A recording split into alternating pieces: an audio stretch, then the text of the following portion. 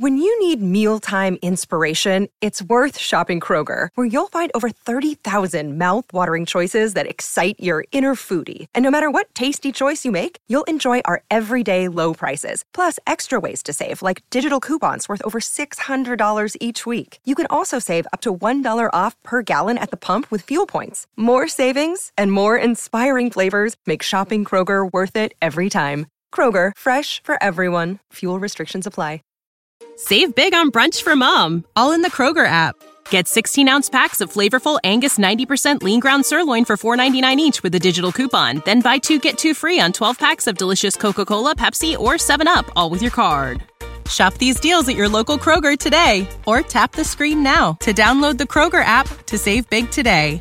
Kroger, fresh for everyone. Prices and product availability subject to change. Restrictions apply. See site for details.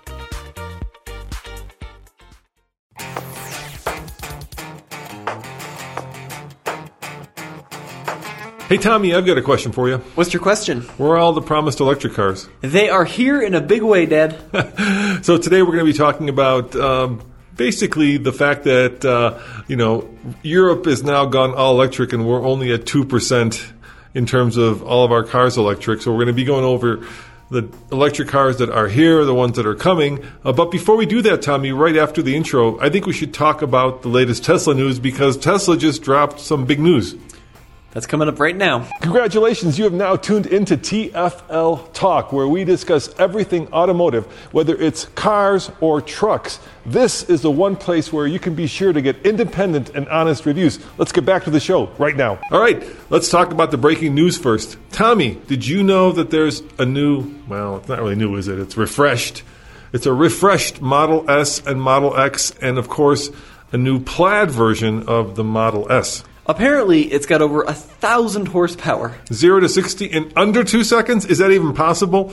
Don't you need rockets or something for that? Yeah, I mean, it's incredible to think about. The current Model S does it in like 2.4, I think, 2.3. Yeah. And now they're saying sub 2 seconds on a factory road-going electric car. I mean, how is this even going to be legal? How is this going to be possible? This is, of course, the long-promised and long-awaited Tesla Model S Plaid, right? We saw it running around the Nürburgring, I don't know, like a year ago now, right? And on a financial call, Mr. Musk dropped some news, and then, of course, included pictures. So let's start with the big news, which isn't really the outside, right? The outside looks about the same. Both the X and the S look a little bit refreshed, right? The way automakers work is they usually completely bring out a new car every 4 years, and then 2 years into that product cycle, they give it new turn signals or headlights or something. And so it's a mild refresh from the front, but oh my gosh, what about the inside? Well, the inside looks like a Norwegian tiki bar. What's a Norwegian tiki bar? It's the new Model S and Model X. So basically, they took the minimalism thing, yeah, and now you're basically going to be driving an Apple store. So it's super minimalist. They got rid of, apparently, the steering wheel. No, it still has that. No, the steering, but not wheel. It's got half of a steering wheel. It's more of a yoke, like an airplane. Geez, I don't even know what to describe it. Steering square, rectangle. It's like a yoke on an airplane. Yeah, I guess so. Yeah, that's a good way of looking at it. It's bizarre. It truly is. If you're watching on YouTube, you can kind of see what we're talking about. But it looks like something out of an F1 car. Basically, it's a perfect little rectangle, flat top, flat bottom. With two little handles on the side. Yeah, and then it's got a couple buttons on the side. Yeah. And then they got rid of, for some reason, the shifter, yeah, the drive selector, yeah, and the turn signal stalks. Yeah, so instead of turn signals, what you have are two little buttons on the left side of the steering yoke. Square. That you push, right, to go left, to go right. And then instead of the little gear selector, which actually comes out of a Mercedes, you know that, right? The current ones are like Mercedes switchgear. On the Model S and the X, they're basically out of an old C-Class. Yeah, and now it's in that huge infotainment screen, so it's now digital. And I was reading a story on Jalopnik, and they said that actually it's not illegal, because nobody actually thought anybody would ever do it, to make a gear selector switch electronic, in terms of actually putting it into a screen, not the kind that are already out there. So, did you read how it's going to work, though? How? The car's going to guess. Right. So apparently you're not going to need to select drive or reverse. Yeah. The car will use its sensors and its GPS data to understand that if you're parked in a parking lot with a car in front of you and a car on both sides, you're probably going to want reverse, and it will automatically engage reverse. And then it will, I guess, know when you're done reversing, and it will put you in drive. I can't wait to test that, Tommy. I cannot wait to test that. Sounds like a nightmare. I don't know if we're going to have to get blow-up cars or something, because if it gets it wrong... Do you remember the Audi 5000 debacle with the unintended acceleration where old folks were... hitting the accelerator instead of the gas pedal? Yeah, they were hitting the gas instead of the brake. Right. And then they were launching themselves through the garage doors. Yeah. This is going to be that times 1,000,000 is what it sounds like it's going to be. And basically, Audi just... I don't know. They put the pedals too close together or something. So what he's talking about is, when I was a young man, 60 Minutes, and you're right, I'm sorry, it's accelerator versus the brake. What they did was they did an expose where all these people were like flying through the back of their garage into their pool. Apparently, potentially the cause of that was that the accelerator and the brake pedal were too close. And so when people thought they were hitting the brake, they instead floored the car, and with Quattro, like the 5000, went right through the garage and into the pool. So it was a quick way to get into the pool. I think that... it's been so long since I've read the reports, but I thought that people thought they were hitting the brake and the brake was causing it to go. I mean, it was just a bizarre story. But anyways, it was this big deal in the 80s or 90s, right? Yeah, so the Plaid hopefully will... Let's talk about this news because it is big, right? So the Plaid is supposedly coming out at the end of the year, right? So we're not today going to be able to buy it. But, I guess that this is in part due to what... the Air is bringing to the table. The Lucid. Yeah. Yeah, the Lucid, if you are kind of unfamiliar, there's this little company called Lucid which has this insane new sedan that's coming to market soon. They're built, I think, in Arizona? Casa del Grande, I think. Yeah, like outside of Scottsdale or something? Yeah, they have outside of Phoenix, right? They have their own factory. And it's a bunch of like ex-Tesla engineers who got together and built the ultimate electric car. They're actually opening, they're calling them studios, Tommy. Yeah, but... The news was that they just opened up another studio. I think there's 6 of them now in Miami, or, just north of Miami. What's that really, like, let's see, West Palm Beach. Yeah, West Palm Beach. I have no idea. I'm not really plugged into the chic Miami world. But the cool thing about Lucid is, unlike so many other electric startups that are basically sketches in computers. They have a factory? Yeah, Lucid's got a factory. It's got a team. It's got these stores. Studios. Stores that they're opening up. They're calling them studios. Yeah, they're stores. You go to the Walmart studio when you need to go buy some eggs. Anyway, there are studios. It's a car. It's not a piece of art. I'm going to call it a store.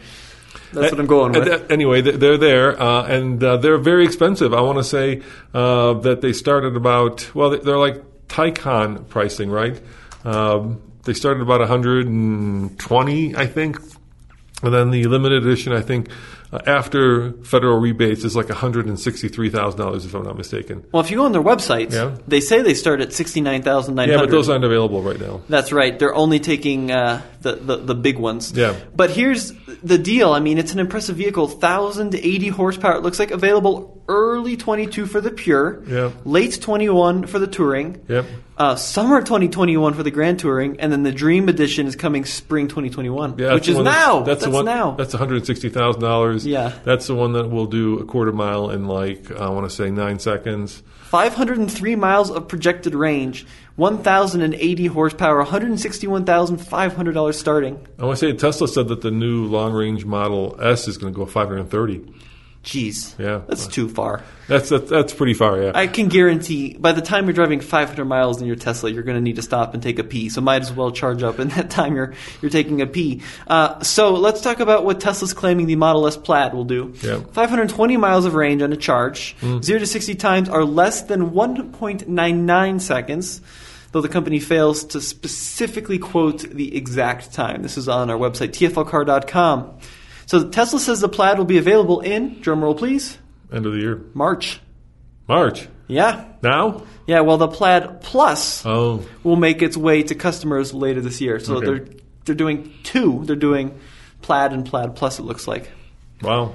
There's also a Model X Plaid. So the X is the crossover SUV.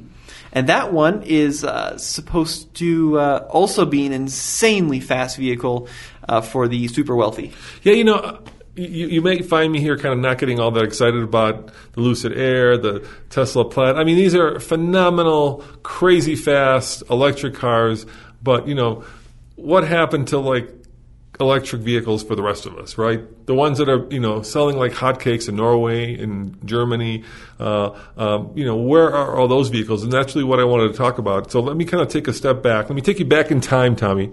Back to, I think it was 2010, Detroit Auto Show. Our economy had just melted down. Ford had, I want to say, mortgaged their brand to the tune of $25 billion to rescue themselves. The government stepped in and rescued both Chrysler at the time and GM with massive loans. And I was at the Detroit Auto Show, and it was an interesting place because I think that was the first auto show, significant auto show that Tesla went to. And in the stand, a lot of companies weren't there. There were a lot of Chinese brands. Remember Coda?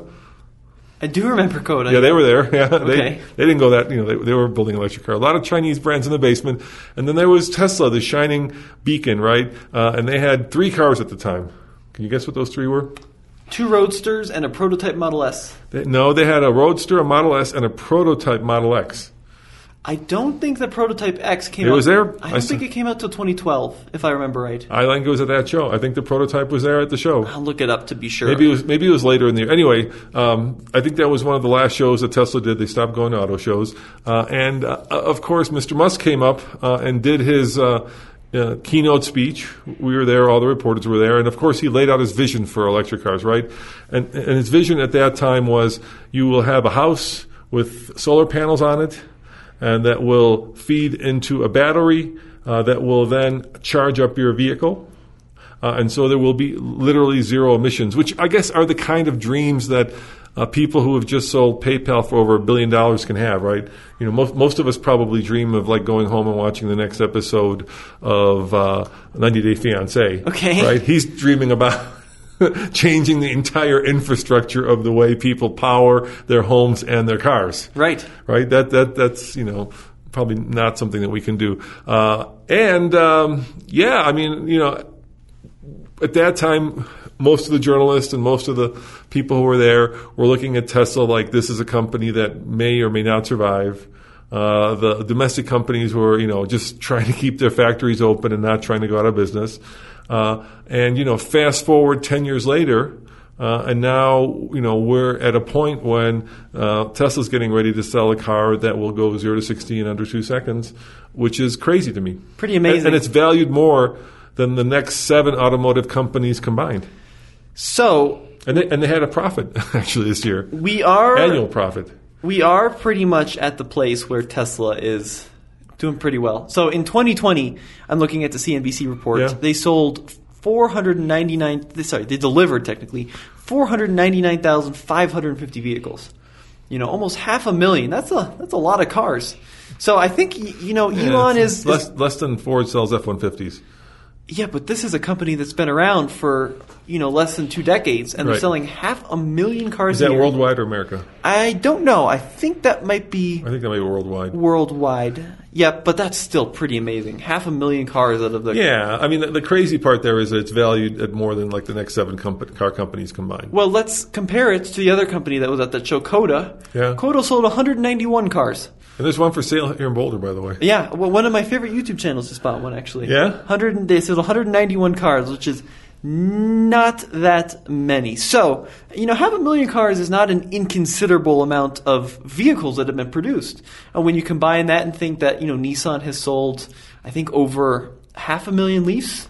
Yeah, it used to be the most popular electric car in the world because, of course, at that time, I was going to say the only other electric car company that was there was Nissan with their Leaf. Yeah. And I think the Model 3 has surpassed the Leaf in terms of combined sales worldwide. So here's a story in automotive world. Yep. As of December 3rd, 2020, Nissan has sold over 500,000 Leafs worldwide. Right. So that's a lot of cars. Yeah, I mean, look, annually in America, we were up to 16 million back in 2010, and then that year it dropped to basically 10 million, and we've kind of struggled our way back up to about 17 million cars. They call them units in the business, right? And so 500,000 units worldwide, when in America alone you're selling 17 million. And by the way, China has surpassed America, I think, for in terms of total number of units. I want to say they sold 26 million units in China last year, which is pretty staggering, or 26 million cars. Ton.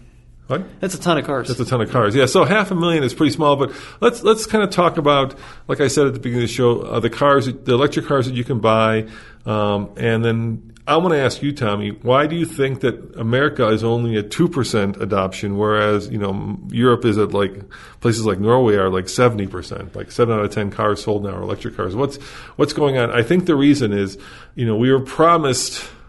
Back then, at least, I felt like I was promised that electric cars were coming, and 10 years later, now 11 years later, we're just starting to get to the point when there are actually some that are out there. So let's kind of talk about the ones that are out there and the magic that isn't in those cars. Well, I think we need to talk about the percentage of them. So in the U.S., it's right around 2% of cars sold. Yep. I'm here on the Wikipedia page, and the percentage of EVs, of plug-in vehicles in Norway, has surpassed 15%. So it's pretty small still. No, I think it's more than that. I'm reading right now. That might be the total, but in terms of sales, I want to say 7 out of 10 cars now today sold in Norway are either electric or plug-in. So that may be total percentage of cars, right? Given all the cars that are there, but in Norway, most cars now sold are electric. Well, okay, that's interesting. That's kind of something I didn't know. But I think that in the U.S., there's not really been the incentive for people to buy electric cars. I mean, sure, we got huge incentives, $7,500 federal. In Colorado, it was $5,000. So this is as big of an incentive as you can have. In Colorado, Tommy, for the last 10 years, you got, if you qualified, which is a big if, right, because you had to have enough revenue to qualify, you would have gotten a check for, $12,500 from the government, a credit for buying an electric car. That I don't know how much more incentive you need than that. It took a $35,000 car and made it a $22,000 car. The issue is that most of these EVs aren't $35,000. Most of the EVs that people want are $40,000, $45,000, $50,000. And when you take $7,500 off of a $50,000 car, you're still in the mid-40s. And this is for technology that still is relatively unproven. Okay, so I've got the number from Engadget here. Yeah. Across 2020, EVs made up of 54% of all new car sales in Norway, which is pretty good. Yeah, 1 out of 2. Yeah, more than half of all cars sold in Norway are now electric. And that's not even counting hybrids. Those are just pure EVs. But I would be curious to see how much gas is per gallon in Norway compared to the U.S. Yeah, that's a really good point. I mean, the cost of gas in Europe is much higher because in Europe, of course, gas is taxed much more heavily than ours, right? I want to say more than half the price of gas in Europe isn't the cost per barrel. It's actually a tax on top of it. Right, which is okay. So according to globalpetrolprices.com, in Norway, price per gallon is $7.13. Yeah. Versus here in the U.S., which is $2, and that's before you account for road tax and stuff. Yeah. So, but the road tax is a small percentage. So I'm thinking that leads a lot of it. I mean, and we saw that when gas got expensive 10 years ago. When gas started getting to $4 and $5, hybrid became really sought after. I remember reading stories about folks that were searching for old Geo Metros because Geo Metros were more efficient than what they were currently driving. Yeah, but the thing in Europe is gas prices have always been high in Europe, right? Here in America, our gas prices tend to follow the market, right? The cost per barrel more than they do in Europe. But because there's so much tax in Europe, they've always been. I've been going to Europe for, I was born there, but I've been going there pretty annually for a long time, and gas has never been inexpensive. It doesn't fluctuate as much as it does here. So the other thing we need to keep in mind, though, is even though Norway is doing very well, if you look at try Germany. I want to say I've got it right here actually in Forbes. So if you this is a recent article in Forbes, and this is where things get interesting. Even without ID3, plugins now account for 7.9% of all German passenger car production. That's plugins. That's 7.9. So that's not that's production. How about sales? That's a whole different number. Don't you think production and sales would go hand in hand? No, that's a whole different number. Okay. Look for. I want to say that hybrids Toward the end of the year in Germany accounted for something like 28%, if I remember reading that. A total of 108,000 plug-in electric cars were sold in Germany in 2019, consisting of 45,000 plug-in hybrids and 63,000 all-electrics. The plug-in segment market share achieved a record 3.1% of new car sales in 2019, with all-electric cars representing 1.8% and plug-in hybrids 1.3%. But that's 2019. I'm curious about 2020. It's jumped exponentially since then. You're 1 year behind. So we should have last year's numbers, not 2 years' numbers. So this is on Automotive News Europe. Yeah. Anyway. Electrified vehicles with full or partial electric propulsion received a market share of 22% in the fourth quarter of 2020. Yep. So it's exponentially growing. But that's also plug-in hybrids. Yeah, but still. Which is like 330Es and that kind of thing. Yeah. It's exponentially growing. But I want to talk about not what's happening in Europe. I mean, we'll leave that to you Europeans. I want to talk about what's happening here where it's only 2%, right? And I think the best way we can talk about that is the fact that in America, the automakers have not... I wouldn't even say doubled down, have not even singled down on electric cars, right? The electric cars that they built were either California compliance cars, right, which were cars that they had to build, and California made them build, and they were by no means what I would call very interesting, very fun, or very long-ranged. And the biggest difference, I think, Tommy, between Europe and America is in Europe you can get away with cars that don't have as much range. Like right now, they're selling the Honda E in Europe, which is 120 miles. They won't sell it here. Here in America, we have much further distances. And so if a car has, 100 miles or 160 kilometers, it's barely enough of range, electric, if it's all electric. I mean, I think it depends on the person. I think in the U.S., most electric cars are sold in densely populated areas. And I would argue that most folks in densely populated areas don't drive more than 100 miles. That's the argument Nissan made when they first came out with the Leaf that had and they sold 500,000 of them. When they first came out with the Leaf, they had like 65 miles of range, and it was pretty much a dismal flop for them. So my question is, what comes first, the chicken or the egg? If you are the Ford Motor Company, you are selling over 400,000 F-150s every year. Over 600,000. Is it over 600? Yeah. Okay, well over half a million. F-Series. F-Series, yeah. Right. Which is incredible. Yeah.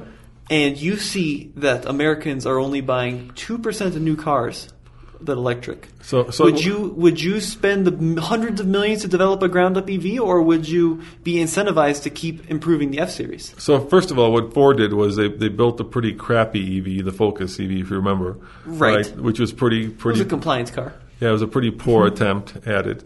And so they kind of stuck their toe in the electric car world and said, it's not very warm, so let's keep building trucks. But I would argue that what they should have done is they should have looked at what was happening with Tesla and forget sales, right? The sales at that time weren't very strong, right? You could say Tesla's this company that's for rich people, and I'm going once again back in time, like 2011, 12, right? I think most people think that Teslas are still for rich people. Well, I mean, Model 3s now are becoming, $35,000, $40,000 cars. Yeah, but a lot of them you see are still 50. I mean, they're still above the average transaction price. But we didn't have a Model 3 in 2012. We had we had Model S. $120,000 Model S and $127,000 Model X, right? And they thought to themselves, this is a world that's stratified. It's not in our buying demographic. But the amount of buzz and excitement around Tesla should have been a clue that this is where the wind is blowing from, right?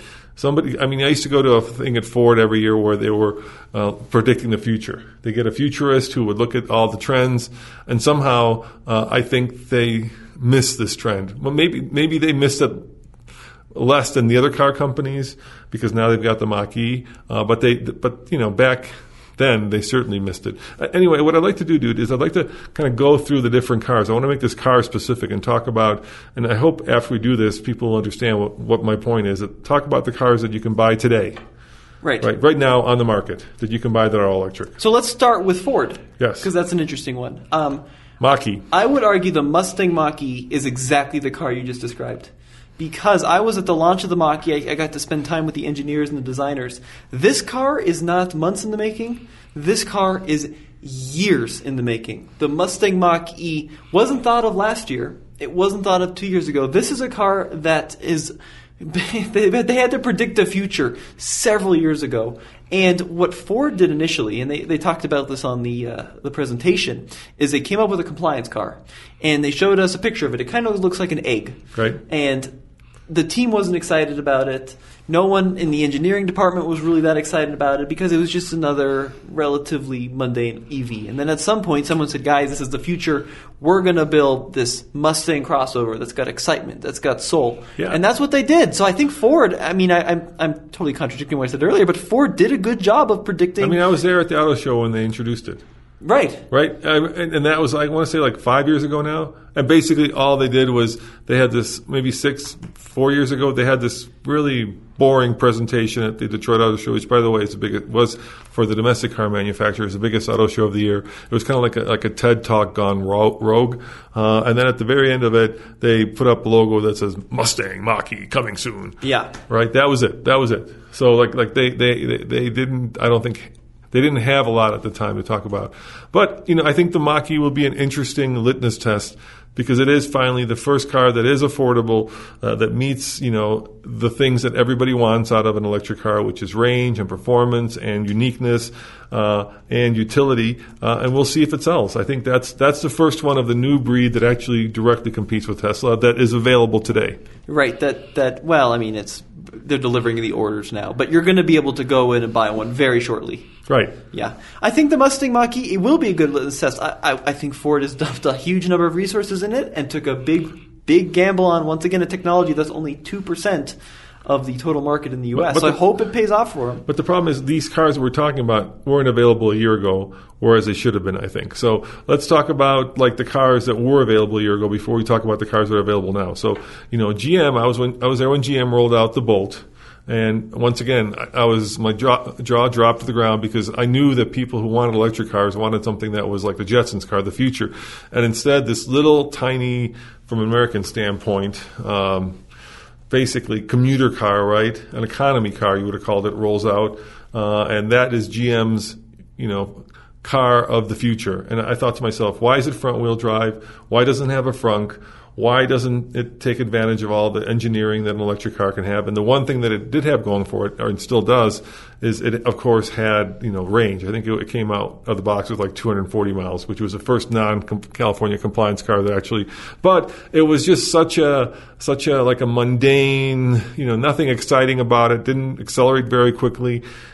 My heart didn't pound when I saw it, and I thought to myself, this is the future, GM. Build the future electric car. Don't build an economy car that happens to be electric. And so I think that therein lies the rub with the Bolt.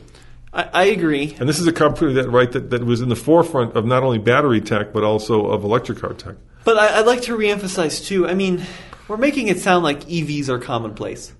And I still don't think they are. At least here in the States, there's still like for most people, they're like a niche science experiment. I don't think most people watching, and the data proves it, 98% of you don't go out and buy EVs. You have the option to. I mean, if you bought more Bolts, they would make more Bolts. But I don't think that it's in the mainstream yet. I still think we're way beyond till that. So with the next company, we don't even have to take a year back. We can talk about today, right? And that is FCA, which is now Stellantis, right? Right. Has no electric cars. Sure. None. Zero. Well, they've got the plug-in hybrid Pacifica. And they've got a 4x Jeep coming. Mm-hmm. That's it. Yep. And this is one of the three major domestic car companies that has no electric cars. Of course, Peugeot, that they just partnered with, has a bunch of them, so maybe they'll be coming on those platforms, but they don't have anything. And the other thing, too, that's going to push them toward this are the credits. They have to buy their fuel economy credits from Tesla. Buy them from Tesla, which boosts Tesla's profits. Right. So there are the three domestics. Ford has a Mach-E, GM has the Bolt. I mean, I know that the EV commerce coming, but it's not here yet. Apparently, get this. I was listening to another podcast the other day. I guess GM has 9 all EVs coming out in the next couple of years. From Cadillac, from Chevrolet. We've got not only the GMC, but also a more affordable Silverado pickup truck. We've got, it looks to be an electric Corvette coming. Or electrified, for sure. An electrified Corvette SUV. by the way. Did you see that? If you looked at that presentation a while back, people think that's going to be a Corvette SUV. The other thing I saw is that, getting back to Tesla, it looks like the Cybertruck is going to be delayed. On that conference call, I think, or maybe in Twitter, it's hard to tell now with Mr. Musk. I think he stated that they might have a few pre-production Cybertrucks running around at the end of this year, but any orders won't be built or delivered until 2022. So we're quite a ways, again, another year at least, from actually having like a Cybertruck you can go and actually drive. But that means that potentially the Hummer EV is going to be out first before the Cybertruck. Because they're auctioning one at Barrett-Jackson's, Yes, very soon. Very soon in March. That thing's coming up quick. Yeah, anyway, so let's talk about some of the other manufacturers. Toyota has nothing. Exactly. At least that we've heard of. And the closest you get is the RAV4 Prime. And people are scrambling to get one. They love it. Yes, Toyota's all in on their hybrids right now, and I think they're going to be pushing that direction for quite some time. Which I think from their standpoint makes sense because they're looking at the numbers. They see the number of hybrids they're selling. They see the numbers of EVs being sold, and they're like, look, this is familiar. We know how to do this. We've been doing this for 23 By the way, years. The closest they're getting to an EV is a hydrogen car, the Mirai, the new one, and the Lexus version of it. And they're sending us one, by the way. So we should have one next month to actually test. So that's going to be fun because we don't have any place to fill it up with hydrogen, but they're sending us a full one, and we'll return it empty all the way to California. So, that is electric, right? That is an electric car. More or less. With a small battery. All right, next up, let's talk about the Korean manufacturers. Now, those are interesting because the Koreans, and I'm talking about Hyundai and Kia, sister brother companies, they actually have electric cars that do directly compete now. Yeah, they do. So they've got the Kia Niro EV, yep. Great car, and the Hyundai Kona EV, another great car. And then you also have, I think they still make the Ioniq EV, although I'm not super sure. Ioniq's going to bust off its own range of all-electric cars. And this is where it gets really exciting, because there's going to be an all-new platform, which is supposed to be really cool. Yeah, but the thing, once again, I would say about the Ioniq and the Kona, the two you can go buy today. Niro, sorry, the Niro and the Kona EVs, are that they are, once again, following GM with the Bolt. These are cars that do not have, unique platforms. They're shared platforms, and they're economy cars, what used to be called economy cars, that happen to be electric. So there's nothing like inherently like groundbreaking or unique, except for the fact that they're powered by electricity versus, gasoline. They are fairly affordable. Yeah. So fairly. Kona starts at $37, but they have full federal tax credit, so you could potentially get one for about $30. But that's not the Jetsons car. That's not what I picture myself driving when I'm driving in the future. Look, I don't think a lot of people want to drive the Jetsons car. I think they do, actually. I think that's the secret sauce for Tesla, right? They give you futuristic design, interior and exterior, and they give you incredible performance. That's future. But I think that the 500,000 people that bought them last year want that. Absolutely. But someone like my mom, she doesn't understand how to use the Tesla. We've put her in it 4 times, and she's totally baffled by it. I think a lot of people just You're want... talking about our Model Y. Our Model Y. Most people Long-term just tester. want a normal car to drive around in that happens to be quiet and fast and efficient. And I think that's, going to be coming soon here.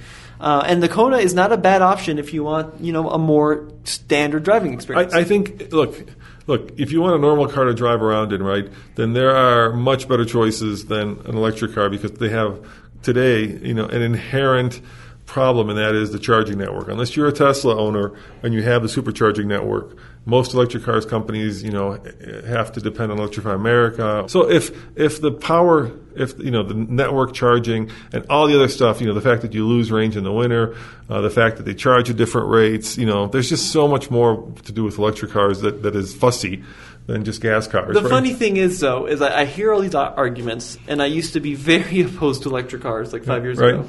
And then we got that little smart car, which is 60 miles of range, doesn't even fast charge. And even in our city, which is not huge, it's about 100,000 people, I not once felt range anxiety. I not once needed to travel in that car long distance because I had another vehicle to drive. I just charged it up at night, started the morning with the full quote-unquote tank, drove it all day, plugged it back home, and it was good. I mean, that's how 95% of people are going to drive their cars 95% of the time. So here's let's take the 2 competing cars. Take a Corolla, right, which is just traditional Toyota, and compare it, or even a Corolla hybrid, right? Right. And compare it to Kona electric, right? Sure. The Kona electric is going to be more expensive, even yes. with the discount. Yes. It's going to be more expensive. It's going to be more limited in range. You'll have a much harder time driving it across country. How often do you drive your I'm Corolla just saying, across but this country? is what most regular, I think, car buyers will look at. So it's going to be more expensive. It's going to have an issue going across country. It's also going to have an issue with charging. There's all this fussiness associated with charging that you may or may not know, and so just. Most buyers are just going to be, I'd buy the Corolla unless there's something like really cool or crazy fun about this that gives you a reason to buy, to put up with all that stuff. And that's what Tesla did. They said, yeah, it's going to be problematic, but we've got our own charging network, so we're going to take that worry away from you. And it's going to be crazy quick. So at the stoplight, you'll be, and it's going to be very dependable because electric cars are very dependable. And it's going to be cool and different, and it's going to have a cachet to it. The Kona Electric doesn't have any of that. I understand that, but at the same time, you have to take... It's a good car, but... The hard part with convincing consumers is you have to change the way you view the automobile. You don't drive it like a gasoline car. You don't own it like a gasoline car. You don't drive it and then go to a public station to fill it up. You fill it up at your house if you have access to a house. Overnight. Yeah, and you wake up and there's a full charge. The best thing that folks can do, in my opinion, is if you have a house and you have space for 2 cars, go buy yourself a used i3 and a $3,000 Chevrolet Silverado.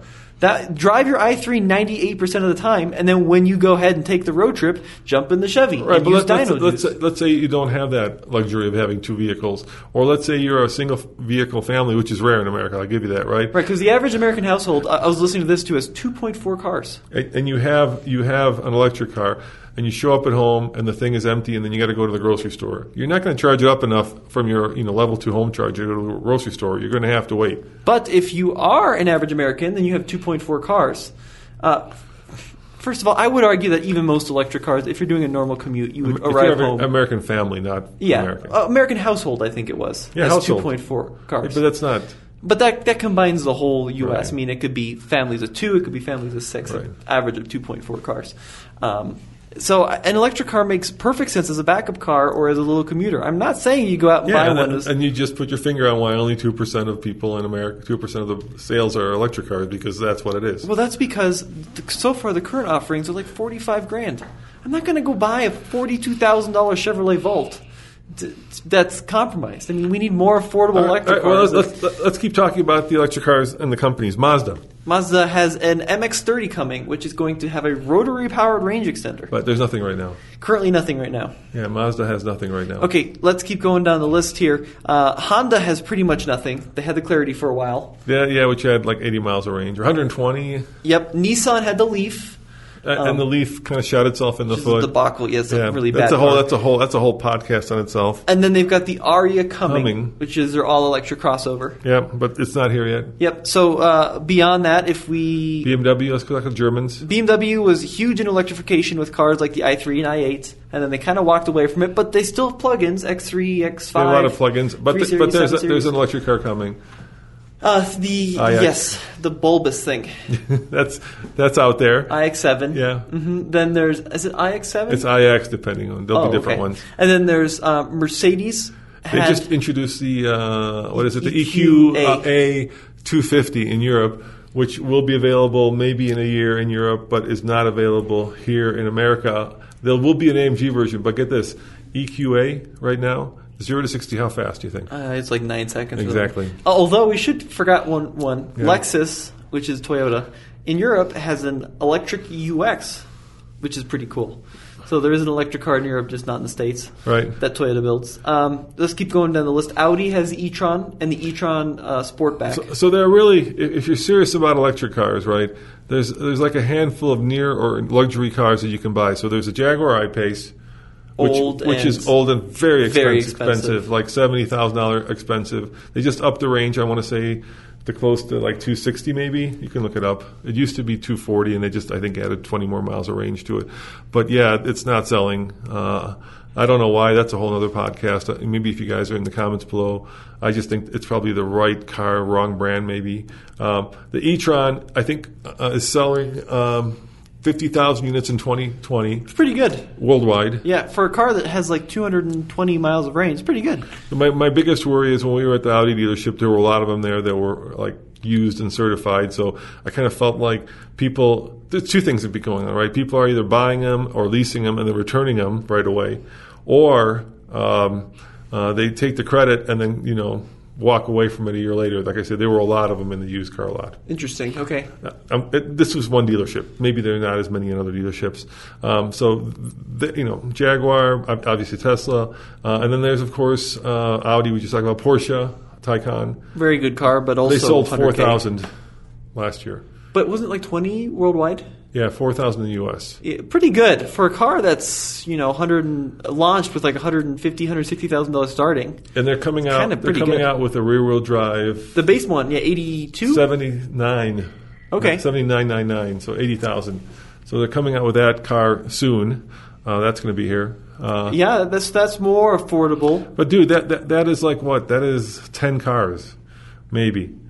Out of all the models that are sold here, right? Yeah, it takes I think, to be honest, Dad, I think the manufacturers are doing better than I'd expect. Because if you look at when the first Leaf hit the market, which was 2010, right? In 10 years, it takes a lot of money and a lot of time to develop. The Leaf looks identical to the one from 10 years ago. If you were to put the new Leaf up with the old Leaf, the biggest difference, of course, would be range. But that's about it. But I'm saying the first real mass market EV you could buy, I'm not talking like the EV1 and the RAV4 from the 90s, but the first mass market EV you could buy, the Leaf. In 10 years, we now have 8 models from these major manufacturers for competing for a segment that's just 2%. Well, I'm saying, which came first, the chicken or the egg? Is it because there's only 8 models? We also have to talk about Volkswagen. So Volkswagen, after Dieselgate has tripled down on electrification. But once again, that's another company. I remember being at the Detroit, was it Detroit? Maybe it was LA Auto Show. They all get, kind of into one after going to them for 10 years. When like the little bus came out, the Buzz? Yeah, the ID Buzz. Never. Where is it? Once again, where is the thing? That these manufacturers can't just snap their fingers and start pulling out EVs out of factories. I mean, it takes time to develop. You got to get the battery infrastructure. I'm not saying why introduce it like 6 years ago and then 6 years later. Well, that's what Tesla does. You could have built an electric. You could build it. I mean, electric vehicles are very simple, right? It's basically a battery and 2 motors and then some software to control it. These are not hard vehicles, right? The amount of like moving components in an electric car is nothing compared to what it takes to build an internal combustion engine with like superchargers or electric turbochargers or name all the stuff that's on it. And yet, once again, there's finally the ID3 is here and it's selling very well in Europe, and we're supposed to get the ID4. Once again, I would say if the company is committed to selling those cars, we have not seen one. I think you're discounting how hard it is to develop a ground. You've made that argument. You're not sticking double A's into a Beetle and calling it a day. You've made that argument. I get it. It takes forever to build listen one. to me. Hang on. Just hold up. The first ones, the early ones, Focus Electric, Fiat 500e. The compliance cars were easy because you take a gasoline car, you throw some batteries in a motor, whatever, you got a car. They're pretty crap, let's be honest. For most people, they're pretty crap. To build an EV that works, you have to rethink the way you do the platform. The battery has to be integral into the architecture. You can't just take the current Passat and then throw some batteries. These are car companies with 100 years of building car experience. And in 10 years, we have like nine good EVs. I would say in 10 years, Tesla has built more and better. And you're going to say I'm a Tesla fanboy. I'm not. You are a Tesla fanboy. I'm not a Tesla fanboy. I'm just looking at this pragmatically and realistically. In 10 years, Tesla has built more and better EVs than all of the car companies combined with their 1,000 years of car building experience. Tesla doesn't build them well. I'll give you that. The software is good, and their electrification is good. The actual building of the cars, they're still learning. They've got problems with that, but still, it's pretty impressive what one dude, with a couple billion from PayPal, has done. And yet, the traditional car companies are struggling with that. It's impressive, but if this was a totally free market, there would be no Tesla. Because Tesla's been around because they've been making millions upon millions in tax credits, which is tax credits as well, but in terms why of that is. EV credits, because that's the way our government's set up. No, why is that? What's the rationale for that? It's to promote these traditional manufacturers to make EVs. No, the rationale for that is that global warming, dude. Right, but my point is that climate change. With Tesla, I mean, there's a reason that the government does this. The government has done this, not just people make that argument. They say, it's because the government sticks their finger on the scale, and they do. But the government always sticks its finger on the scale in everything, and whether that's for global warming reasons or because some politician has gotten paid off, like happened in I think it's in Ohio, where basically the electric company got permission to build more nuclear plants because the politicians were paid off. It always happens. So I'm not making a moral argument. I'm just making a realistic argument. I know, but if the system wasn't set up where other manufacturers had to buy EV credits from Tesla, I strongly believe the company. But that would happens. Not be It's never. People say if it was fair, it's never a fair playing field. But the life isn't fair. Some people are born with good looks, and they're the Brad Pitts of the world, and that makes life easier. For some reason, Tesla, which sold 500,000 cars last year, yeah, is valued more than the Toyota Motor Corporation. I'm not saying it's worth that. So I think a lot of that is due to the stock market. A lot of that is due to some crazy investment that Tesla's had. I honestly, I don't think that Tesla is worth the hype for 90% of the time. They build some great cars, but look, I'm not. You think I'm a fanboy? I'm not a fanboy. I'm very realistic and I'm very pragmatic. All I'm saying is that I understand what Tesla has accomplished and what the traditional car companies have failed to do. And there's a reason that Tesla is very successful. And yeah, there's a lot of different market forces, and you can pull your hair out talking about the fact that they're valued too much. You can pull your hair out talking about the fact that they're not making a profit.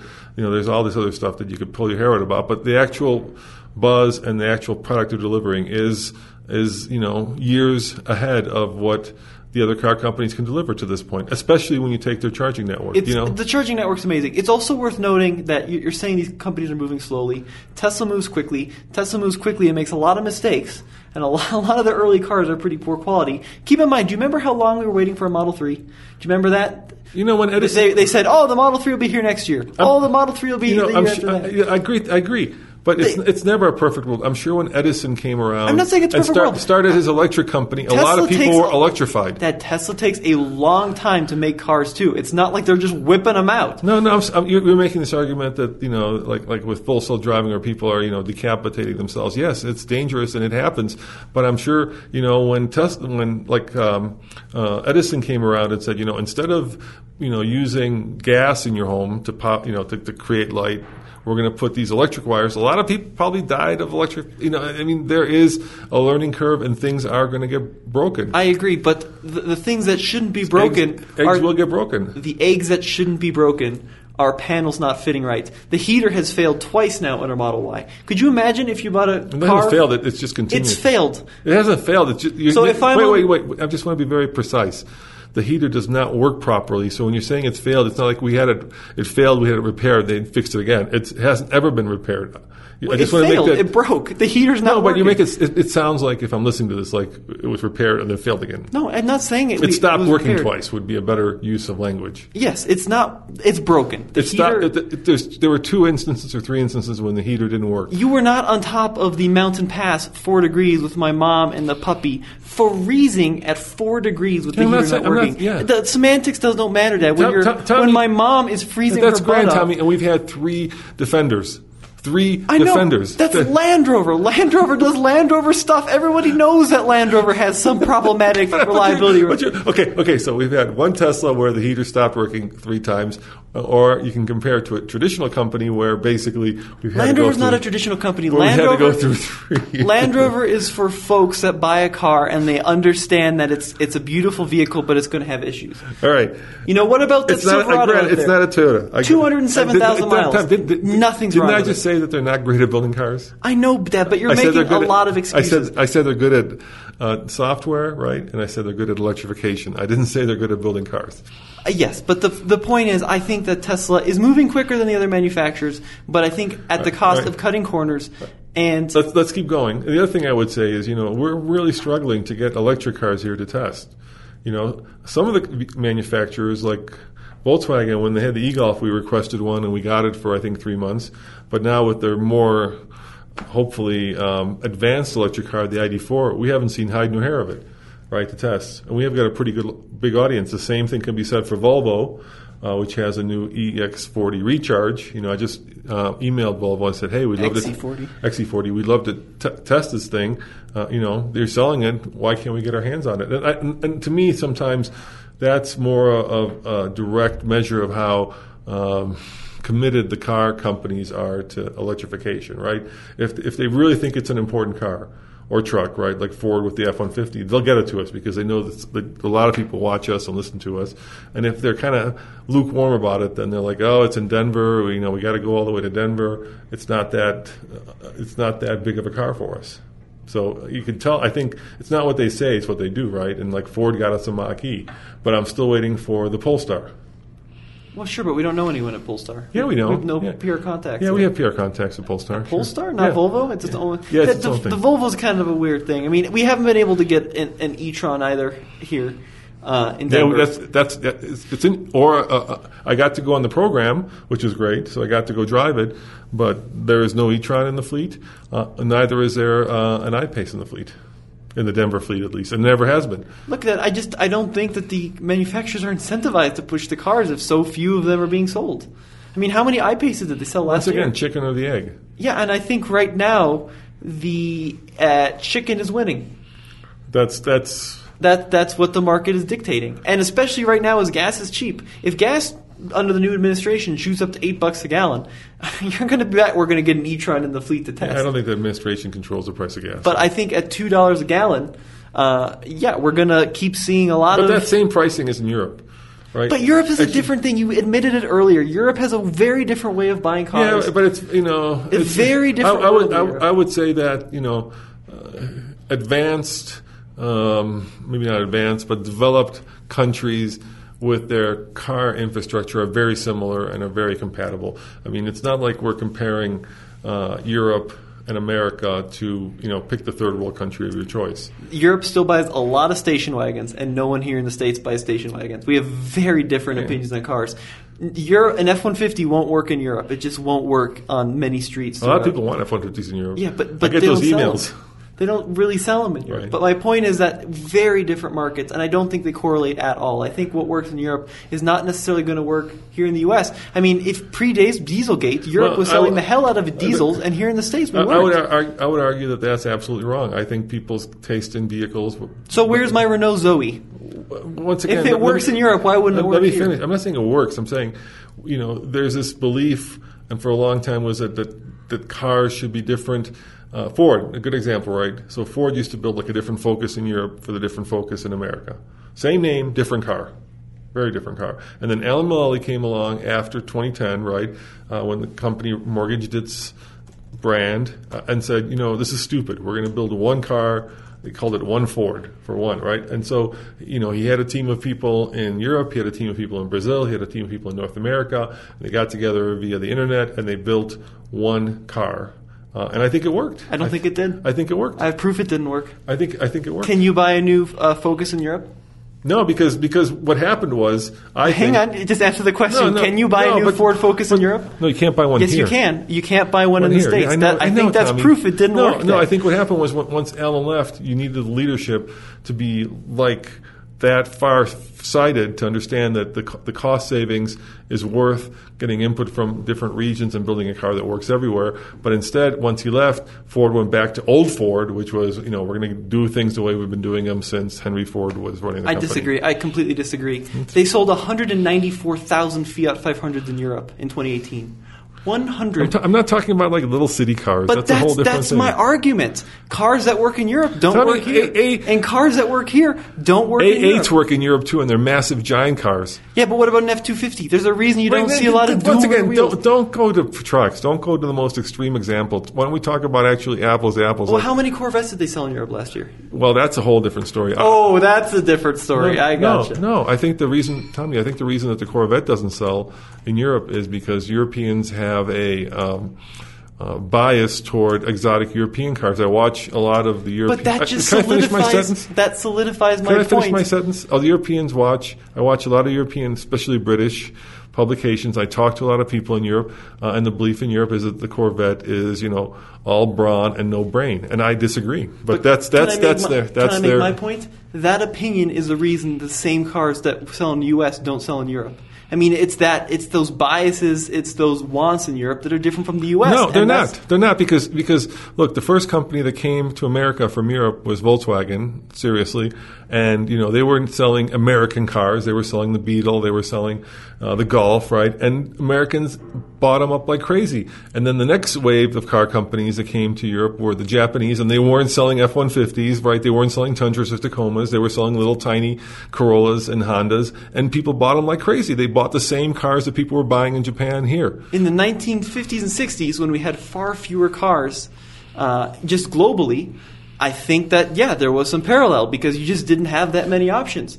But there's a reason that we sold, I don't know what it was, 400,000 Mustangs in the first year in 1965, and Ford didn't really bring that into the States. I don't have perspective for that far back. But I can also tell you that then when, the Germans came here, right, with the Mercedes and the BMW and the Audi, Americans bought them like hotcakes, and they weren't selling American versions, right? They were selling, like the 2002 was a very popular car in Europe, and it was a very popular car here because the things that made it great in Europe are the things that people wanted here as well. I just don't think that appeal works nowadays. I mean, there's a reason we didn't get the 1 Series hatchback from BMW. There's a reason that we didn't initially get the A-Class from BMW. Right, but now you're at the edges. I'm saying about the main thing. I think in general, right, sure, there will be cars in different segments that work better in different places. So why do we have a different Passat? I'll tell you what company would sell here really well. What? Skoda. I disagree. Nobody knows what Skoda is. It's just Volkswagen. It's just they make the same cars. No, because it's a rebadged Volkswagen. No, a Skoda is kind of, they've got that kind of brand value and the Czechs, they have a lot of brand European value. Engineering that people would be willing to pay less money for, right? So basically, what you're getting is a European engineered car that cost a lot less. So it's kind of like the play that the Koreans made, because Koreans are now moving up, right? When Kia came here and when Hyundai came here, the Elantra was this entry-level car, and they had to give it a 10-year warranty because people were afraid that it wasn't going to make it, down the road from the dealership. And they've kind of worked their way up, and they're building now Genesis and very expensive cars. And there's a big opening, I think, underneath both the Japanese, the Koreans, and the Americans. I think Skoda would fill that void like it does in Europe, and they would do really well here. I think 90% of people listening to this podcast have probably no idea what that company is. So nobody knew what And it took Kia. Dude, how long did it take Kia from the XL to build it takes a long time. Like 35 years. Dude, but nobody, at least, Hyundai, people didn't even know how to pronounce it. Of course, Dad. People still don't know how to pronounce it. Like in Europe, Skoda is it just rolls off the tongue because, Skoda, yeah, no worries. But my point is, Dad, these cars don't work. And I have one more example. The Passat in the U.S. is entirely different than the Passat. Yeah, and I think that's a huge mistake. I disagree. I think that Americans want different things no, than because Europeans. That's a great example. The roads are different. Can I make one more argument? Yeah. The roads are different. In Germany, you have small roads, twisty roads. Here in the U.S., how many turns from here to Phoenix? 4? Yes, that's why pickups work. Yeah, we want comfortable cars that are good in a straight line. For the most part, those are what sell. That's why F-150 is So really here's successful. the problem with the Passat, right? In Passat, and a lot of cars, right? We were in Europe and we rented a Golf, and it was it had better transmission, better headlights, better seats, right? This was the all the little variant Golf, which is the all road. No, what's it called here? All-Track. All-Track, yeah, the All-Track here. Anyway, we rented this thing, and I was so surprised at how good it was in Europe, and then we rented it here. It was detuned for America. They made it, because America, people are much more price conscious, right? So what they did was they made it cheaper. And I think whenever you treat your customer in two different ways, you say one group of customers, you guys get the best, right? So we're going to give you a Passat with much more sophisticated suspension than the Americans are going to get. Instead, you Americans are big, so we're going to give you more legroom. I think that's a problem. I think people inherently want to be treated the same way. And when you say to one of them, and it happened with the M3 too, right? When the M3 was detuned for America. This is the classic example of the journalists and the CTSV. All the journalists said, we need more wagons. Bring us a CTSV wagon. I'm talking about how hang on. In Europe, wagons sell like crazy. They do sell a lot of wagons. Everyone said, bring us the CTSV wagon. They're like, here you go. 500 people bought it. Same thing with the E-Class wagon. There's a reason there's no more 5 Series wagon. There's a reason there's no more 3 Series wagon. Because Americans stopped buying them. In Europe, you can still buy a 3 Series wagon. I'm not talking about wagons. I was talking about the way that you treat your customers. But it's a different customer group. Someone that buys a Fiat 500 is not going to buy an F-150. Someone that buys an F-150 is not going to buy a Fiat 500. It's been proven. When you detune a car... That's a different thing, though. That's the same car in different tuning. People know that's crap. That is crap. The message you're sending to your customer base is you're not good enough to get the best. We're going to sell the best in Europe, but in America, you guys are completely different, so we're just going to sell you, space or simplicity. But that's when you have the same model across 2 different markets. I'm talking about how different markets need different models. A Volkswagen Up, I would love to own one. It wouldn't sell in the States. A Volkswagen Amarok, I would love to own one. They can't import it into the States because of the chicken tax. How about if there was no chicken tax? Well, then we're going back to the argument about politics and how that comes into the free market. All right, well, guys, we just had Blazy fixed, so he will not be passing on his genes, I fear. And, Tommy, you got to go pick him up at the vet. Yes. Because the little guy is going to need a lot of care and love. Blaze, of course, is our Bernese Mountain Dog, who now is, still a Bernese Mountain Dog, but... ballless. All right, well, check out tflcar.com for what? News, views, and honest and independent reviews. All right, see you next time. Ciao.